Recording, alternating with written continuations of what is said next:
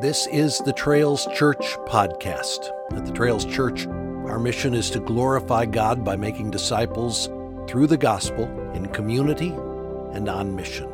If you'd like more information about our church, visit our website, thetrails.org. Now, here's today's podcast. Open your Bible with me to Colossians chapter 1. Colossians 1. When we first set out to plant the Trails Church, we prayed that God would go before us, that His presence would go with us, and that He would carry us each step of the way. Our desire was to be a church that would know and grow in the gospel of Jesus Christ, and that its truth and power would work in us, producing a God-glorifying, disciple-making, joy-giving, mission-advancing culture. So 4 years ago today, we were in a rhythm of meeting every other Sunday afternoon over the course of 9 months, where we opened the Scripture and dreamt about the kind of church that we might plant. We walked through our statement of faith and our theological convictions. We discussed meaningful church membership and our church covenant. We articulated a philosophy of ministry that was devoted to being a congregation of disciples committed to helping make disciples, and that is faithful to the mission that Jesus Himself gave us as His people. Honestly, this didn't take much creativity. We just walked this well-worn path that Christians have gone through history and around the world today. But tonight, at our church property, Lord willing, we will have the incredible privilege of breaking ground together. We will soon have a home, a base camp for gospel ministry for years to come. And we believe that we're at a pivotal moment in the history of our church. So we're approximately 1 year away from moving into our new building. And so what the elders and I decided to do was spend 3 weeks before heading into the summer thinking about what is foundational to us as a congregation. A year from now, some things will look different. Some things will have changed. Lord willing, we'll have a permanent place to worship. We'll no longer require an army of people to wake up in the dark and come set up all of these things like the chairs you're sitting in now.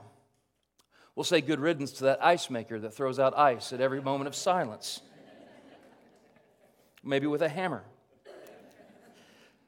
We will have likely grown numerically as we continue to welcome people moving to our community from all around the world. But we pray most things look the same. That we will continue to be a congregation committed to Christ and to the Word of God and to maturing around this vision of glorifying God by making disciples through the gospel, in community, and on mission as we seek to know Christ and make Him known. We'll be in the book of Colossians for the next few weeks, and the main goal of Paul's letter to the Colossians is that they put Christ first in everything and that they grow into maturity. So my goal in these 3 weeks in this series entitled Together for the Mission is that we, the Trails Church, would put Christ first in everything, and we would continue to grow into maturity. Then, as we courageously move forward, that we would grow deeper in our understanding and our love for the gospel, deeper in our commitment and love for one another, and deeper committed in our mission to reach people for Christ. In Colossians 1, 3 through 8, we find a compelling, inspiring picture of the transforming power of the gospel at work in the life of a local church.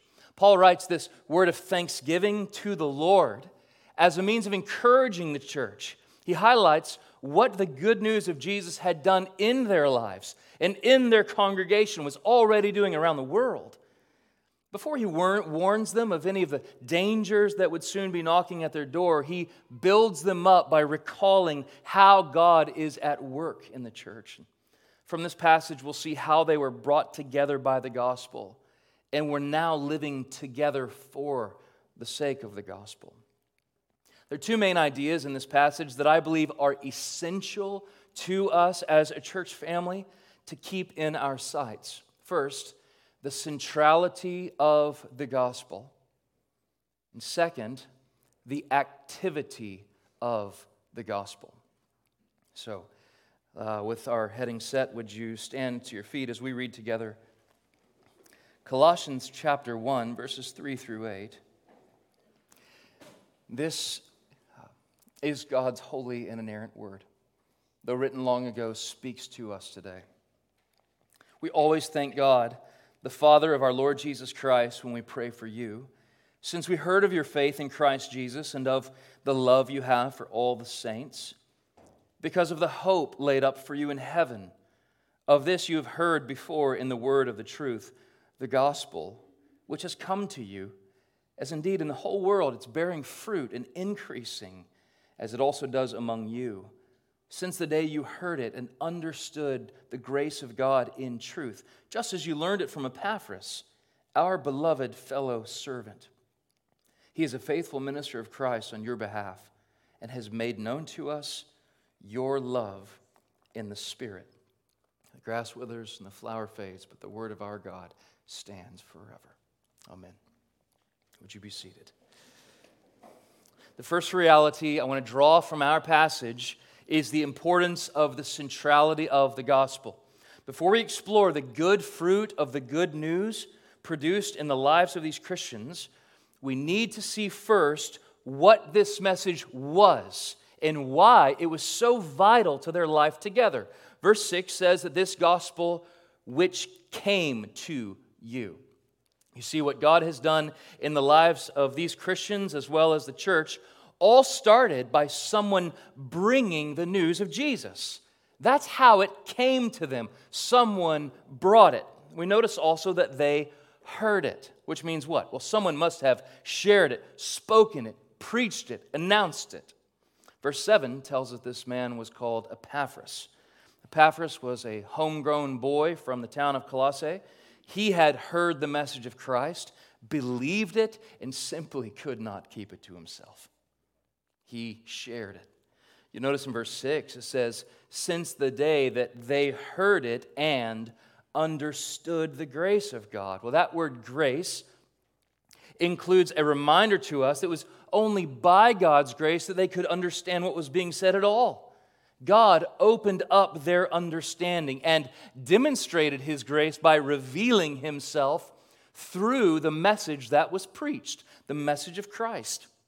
There are a couple of things I want to make sure that we see from this account. First, that the gospel is a message of good news to be proclaimed, and also that the gospel is the word of truth to be believed. So let's look first at the gospel as a message of good news to be proclaimed. Gospel is an English translation of a Greek word, euangelion.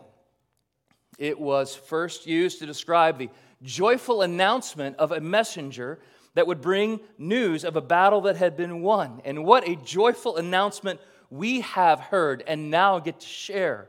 The war against sin and Satan and death has been won once and for all. Paul uses this word gospel in his letters regularly, but like us, frequently takes time to explain it, to define it. He assumes his readers are already familiar with what he meant.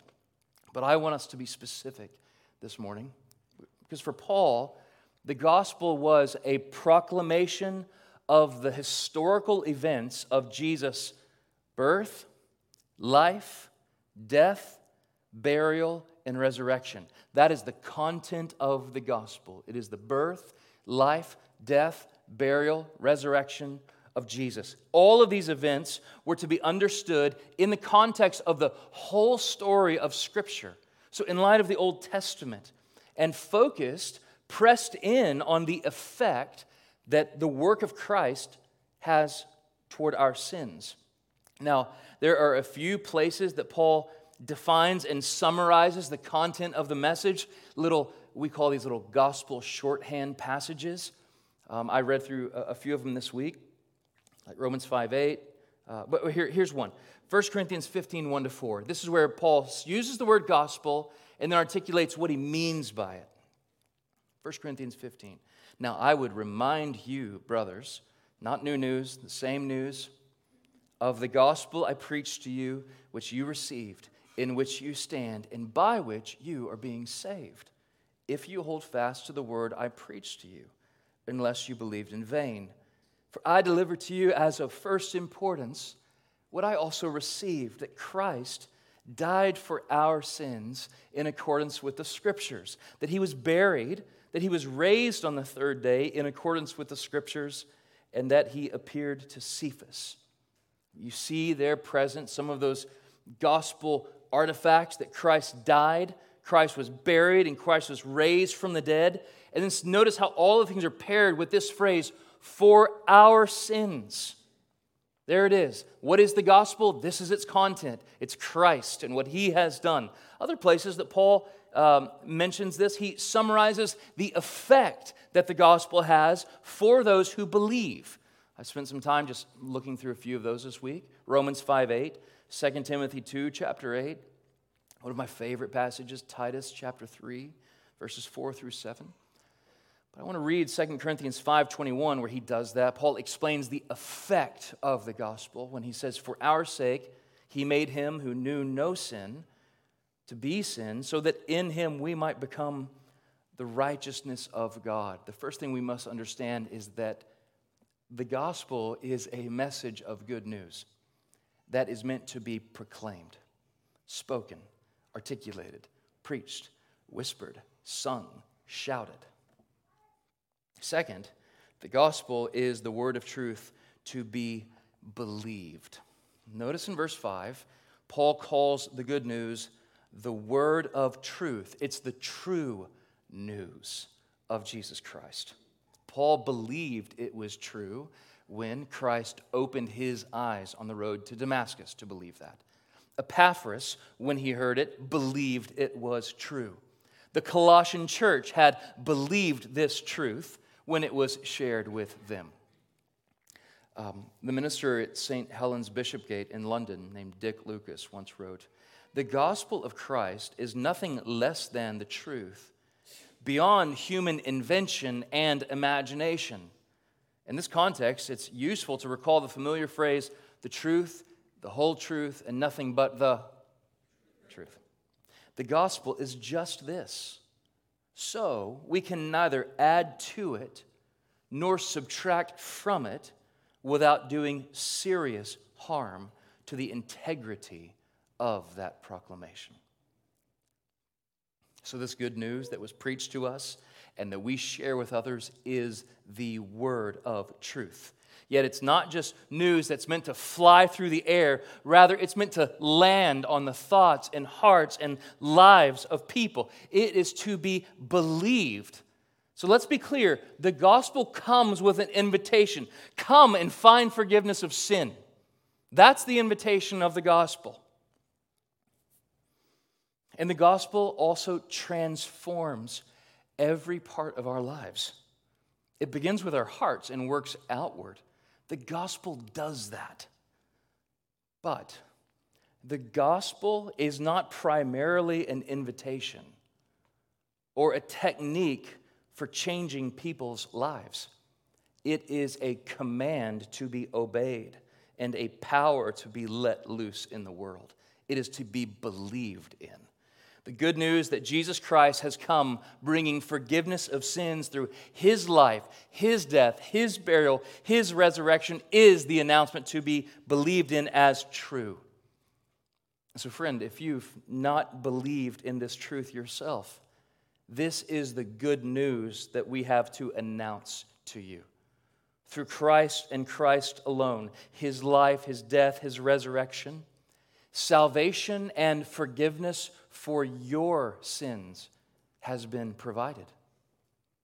So what do you have to do in response to this good news? Believe on the Lord Jesus Christ.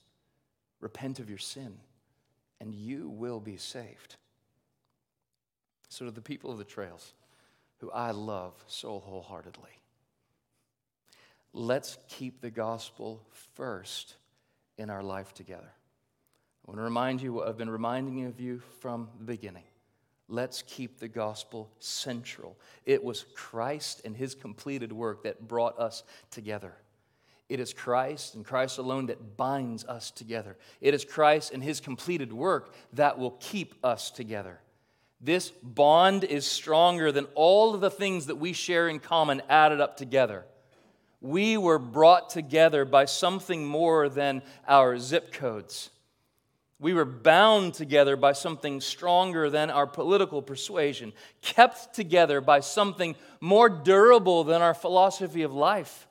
We were brought together by the gospel and now live together for the gospel. So let's keep our Bibles open in front of us, growing and maturing in our understanding of who God is. Experience communion with Christ, reveling in all that He's done for us. And let's proclaim together the excellencies of Him who called us out of darkness into marvelous light, to proclaim the wonders of His love given to us in Christ, the beauty of the cross Christ bore for sinners. You see, we live in a world that reels against those things. From the message of the cross, the exclusivity of Christ, the notion there's only one way to be saved, of the reality of hell, of substitutionary atonement, of the sovereignty of God in salvation. Yet every tenet of the good news of Scripture, yet it is the word of truth that we have been commanded to believe. So let me encourage you, do not grow weary of proclaiming and believing the gospel of Jesus Christ. Let's know it well enough and believe it deeply enough and rejoice in it greatly enough. We would never be found guilty of adding to it or subtracting from it. But let our message be salvation in Christ alone. Nothing more, nothing less. The second reality I want to highlight from this text is the activity of the gospel. What happens when we keep the gospel central in the life of our church? Well, there's activity that streams from it. Once the good news had reached the Colossians and transformed their hearts, it began to transform their entire lives. Epaphras had gone to see Paul in prison. Paul is writing this letter from prison, and he reported to him all of the wonderful things he saw at work in the congregation. It was evident to him and to Paul both that Jesus was at work in them.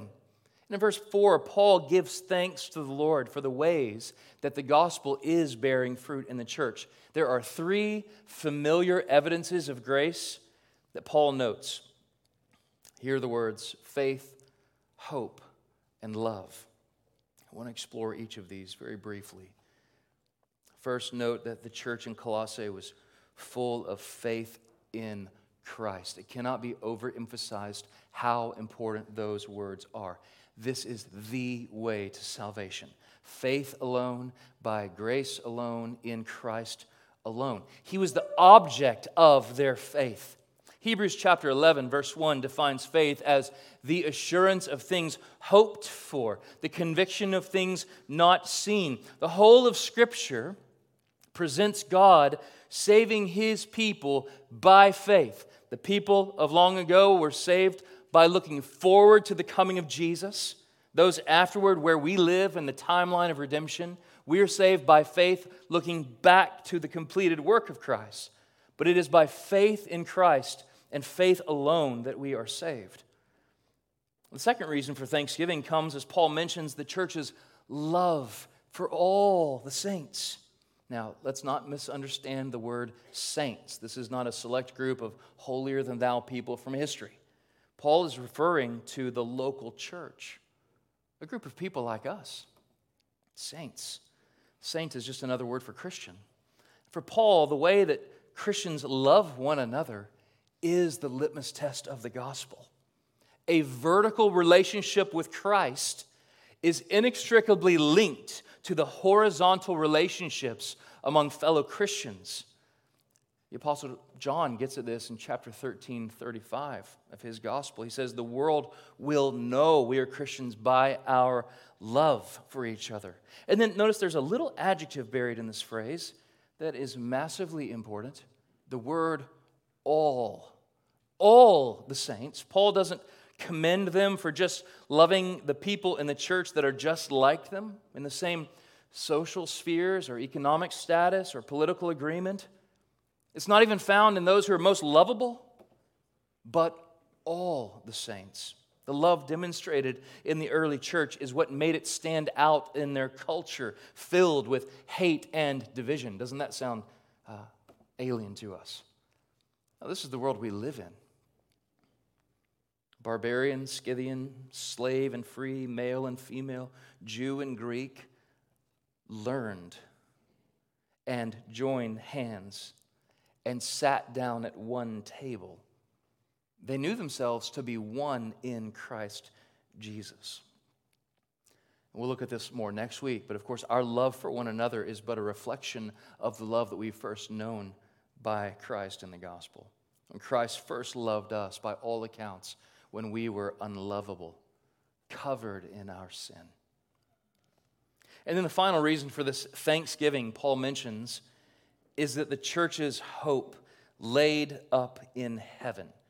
So faith, hope, and love are mostly written in that order, but here they're a bit jumbly, aren't they? It seems that Paul wants to place the emphasis on this word hope. He writes it last to remind the church of all the blessings that await us in the life to come. As a matter of fact, the way it's written shows that their hope in the promises of Christ and the gospel and the life to come is the very reason that love and faith are overflowing in their church. Their hope was built on nothing less than Jesus' blood and righteousness. Or we might say that Christ was their hope in life and in death. Paul highlights this by showing where their hope is placed, is fixed. It's in heaven. This connects with what Peter writes in 1 Peter chapter 1, verses 4 and 5, which tells of our inheritance kept in heaven for us, and a salvation ready to be revealed at the last time. And then Paul says, you've heard all this before in the word of truth, the gospel. And there everything comes full circle. He's not telling them anything new. He's just reminding them of the things that they knew. And well, that's the very thing that I hope to do today.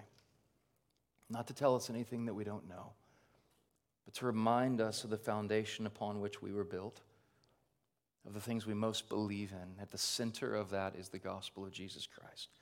So in light of all this, let me just challenge us as we proclaim and believe in the gospel and this good news of Jesus to allow all of its joy and truth and life to shape the culture of our church, to affect the way that we live with one another. And we have to cultivate that. Like a farmer cultivates a field, we must cultivate this church. Let us cultivate our faith. Let's be Christians who understand that everything that we have and everything that we've come to believe has been a gift from the grace of Jesus. Christians should be the most holy, happy people on the face of the planet. And we're a theological church, and we must be because doctrine matters. Yet our theology should not puff us up because we think we have all the right answers. It should make us the most humble people because we recognize how kind and generous and loving God has been to teach us through His Word. So let's cultivate our faith.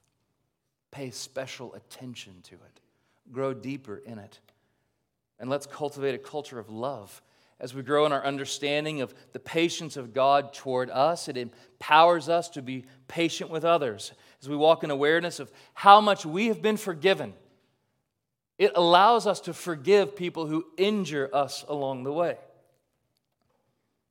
And let us cultivate a culture of hope where we are able to weather the storms of life because we know this is not our final resting place. To navigate a world that's increasingly hostile to the message we believe so deeply in because we know that we are not of this world.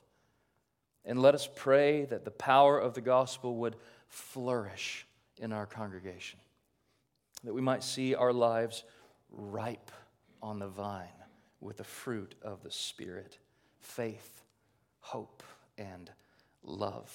It will not fade with the passing of time. I told you this in the letter last night, but Jamie and I were driving around yesterday afternoon and just talking about how much the Lord has done in these 3.5 years of our life together as the Trails Church. And I can't believe tonight we're breaking ground on this place. Praise the Lord. And I was explaining to our kids what a joy these years have been for their mom and I.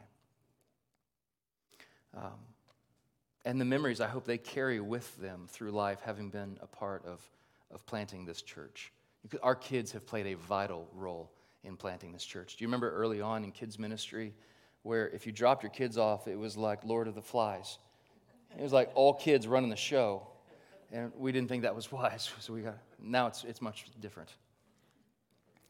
But I pray for this next generation growing up in the fertile soil that we call the Trails, that our kids would live for the glory of God and for the advancement of the gospel through their lives. Who knows what the Lord will do through them? And as I've confessed to you many times, I pray that the Lord would scatter them to the four corners of the earth with the goodness of the Jesus name. Many who'll leave right here to bring glory to Him in business and politics and government and classrooms. But others will be missionaries and church planters and preachers and Sunday school teachers. What I know is that there are many more years, Lord willing, should the Lord tarry, in front of us. Years that no doubt will be filled with many different seasons, some as bright as the midday sun. Let's pray for those. Others as dark as a moonless night.